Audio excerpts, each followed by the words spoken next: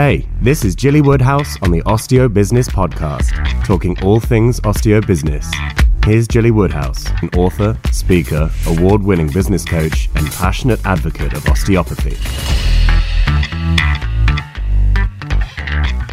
Today I'm thinking about what drives us, what's behind what we do for work every day. And I was thinking about myself, obviously, and I'm going to come to you shortly, but I was thinking, what drives me? Why am I so obsessed with helping you? What is it that's behind all of that? And I think it basically comes from a place of service. I think that's always been within me, and I'm going to hazard a guess here that probably is a good deal of what drives you as well, is service to others. And I thought about, my journey through life, and I've always been in areas of service, really. I started out in secretarial back in the day, and so of course that would be serving my boss, supporting him, making life as easy for him as possible, thinking ahead. I was a very, very fast typist, 80 words a minute, and I used to see how much I could get done in advance for him. I was always pushing to be quicker and quicker, get things out for him. I worked in a law company, first of all, in Shrewsbury, where I'm from. And that was all about service to him, but also service to our clients, giving them the very best experience I could. So customer service was kind of within me naturally, really. Plus, before that, as a teenager, I'd worked in Marks and Spencer as a Saturday girl and holiday cover, etc. So, that was obviously all based around customer service, customer experience, doing whatever, going the extra mile to make sure they got what they needed. That's always been a part of who I am. And going forwards, in different fields I've worked in, which have all, interestingly, those different strands, those different areas have all come together to enhance what I do right now. So I've worked in commercial property in the West End of London. I've worked in recruitment, setting up from scratch in London as well, serving those commercial agents, because I could see they were being very poorly served by the big recruitment companies. It was shocking service, and very expensive, shocking service. So I massively undercut them and began with an empty desk, and very soon built up a good little business there before I had my children. But then after that, I still was serving. I worked for my ex-husband's law firm, retrieving money that they had allowed to build up. So clients owed them, I think it was nearly £2 million in client debt. I mean, how crazy is that? And so whilst I had the children at home, I, when they were at nursery or sleeping or whatever, I would get on the phone and very, very gently tickled the money out of them that they owed. They'd had the service and they'd never paid. And this law firm must have been the only one in the country that didn't ask for funds up front. Shocking business. And, I could see that. I wanted to go in and sort their business out. And if I sort of did in the end, in one way and another. And then we ended up going out to Athens to open up a law firm out there. And, doing the credit control. I'd already got £1 million in for them. Doing that credit control work was starting to get a bit boring, frankly, because I'm very entrepreneurial and I've got a very creative mind. And so, I found the challenge of that exciting, first of all, and providing excellent service to the law firm in order to get their money back. But it became a bit dull, and it wasn't very exciting. And we were going through, that was early 2000s. We were going through a bit of a economic dip then, and so and they weren't thriving, as you might imagine. So they were looking for hands to go up for redundancy. So mine shot up, let me tell you. I thought, let them get on with that, because their long-term outcome didn't look too good to me. And sure enough, they did eventually get bought out by another firm, and they disappeared, sadly. But at least they weren't looking quite so bad when they looked at the books. But anyway, whilst I was out in Athens, of course, if you know anything about my story, I spotted another niche, and that was that there was no ready meals out there. Literally, the supermarkets were full of raw ingredients, which is, really the right way to go about things. I love cooking, so I'm very happy to make things from scratch.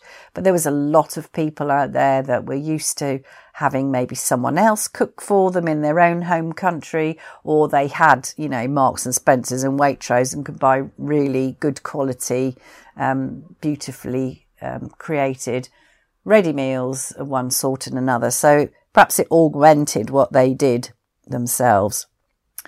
And so I started cooking because I'm a farmer's daughter, and I always cooked at home, big quantities, so it didn't bother me. I could make casseroles and beef Wellingtons and curries and mince pies at Christmas from scratch and all sorts of things, sausages even. And that was all, again, about service, if I think about it. I was serving the other expats from all over the world who found themselves in Greece, in Athens.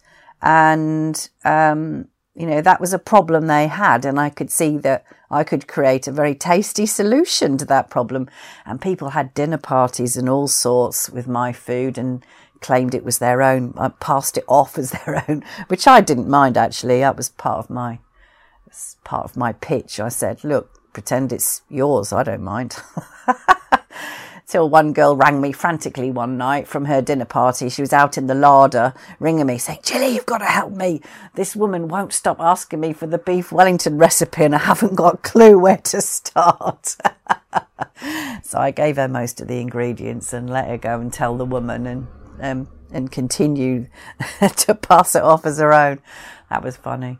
But anyway, I ended up back in the UK because my youngest son had heart failure and a stroke and needed a heart transplant, as you may also know. And so life changed quickly. And fortunately, my friend Anne, the osteo who was treating Toby's right side hemi, told me about the Roland Becker Institute, who were a group of cranial osteopaths who were doing CPD courses for postgrad CPD courses, and they needed someone to help with marketing and filling the courses, etc., and doing all the delegate packs and reminders and all the rest of it, and organising the venues. And I was like, yes, just my cup of tea. And once again, I went into service to those wonderful osteopaths that I worked with, absolutely amazingly skilled people, and the courses they put on were fabulous. And it was on those courses when I was dishing up huge lunches for the delegates and chatting to them, etc., that, so many of them were saying to me, I'm just not busy enough. And I was like, oh, well, what you're doing for marketing? And they're going, oh, I don't really know how to do that. And it would just, it would just surprise me that they're so good at what they did and so highly skilled. And they were learning, even more about cranial, etc. And they didn't know how to get to reach out. They didn't know how to reach out to those potential patients who needed their help. And so that's how the word osteobiz dropped into my head early one morning. And here we are. And that's what drives me now is serving the osteopathic profession, as well as other manual therapies. I think every manual therapy can help people who are in pain. And, and I hate to think of people in pain. I saw my own son go through so much pain, in the last 26 years, enormous amount of pain, particularly when he was tiny. And it broke my heart. And then to be in Great Ormond Street, so much time I spent in there, and just witnessing so many other kids in pain or with chronic conditions and problems. And I used to want to stop the pain for them, and for my own son, of course. And I think ultimately, that's what that inner driver really has turned into, is I just hate to see so much pain out there, so many people stressed out, in pain, not knowing what to do, not really knowing how to resolve that. I'm constantly talking to people about like I'm recommending an osteopath near them, and I'm explaining to them, and I'm saying it doesn't have to be like this, but they don't seem to get it. They're so entrenched in the idea that they need to see the GP and they need to get into the system.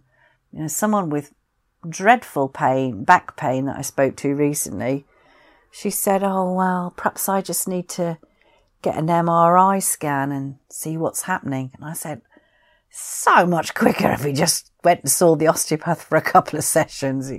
Get yourself sorted out. But the thinking's not there. Anyway, I digress. That's what drives me. So what drives you is my question. What's brought you to this point? And how can you start telling that story, or those stories? There's probably different aspects to the story. How could you start telling that in your marketing to help people connect with you? That you're not just possibly a professional in a white jacket.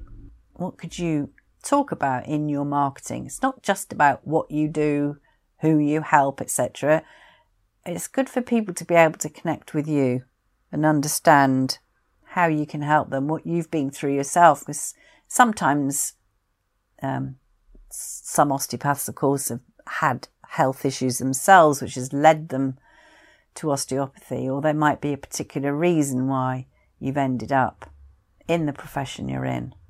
But it's really good to tell your story about it, and that's massive connection with your community. So I'd love to know what your story is as well, so you're very welcome to drop me an email and tell me, Gilly@osteobiz.com. But do tell your community about it. What drives you? Thanks for listening to the Osteo Business Podcast. Remember to like, follow, and subscribe on all Gilly's channels, which can be found in the show notes. Gilly's back soon with more tips, ideas, and strategies to build your thriving practice.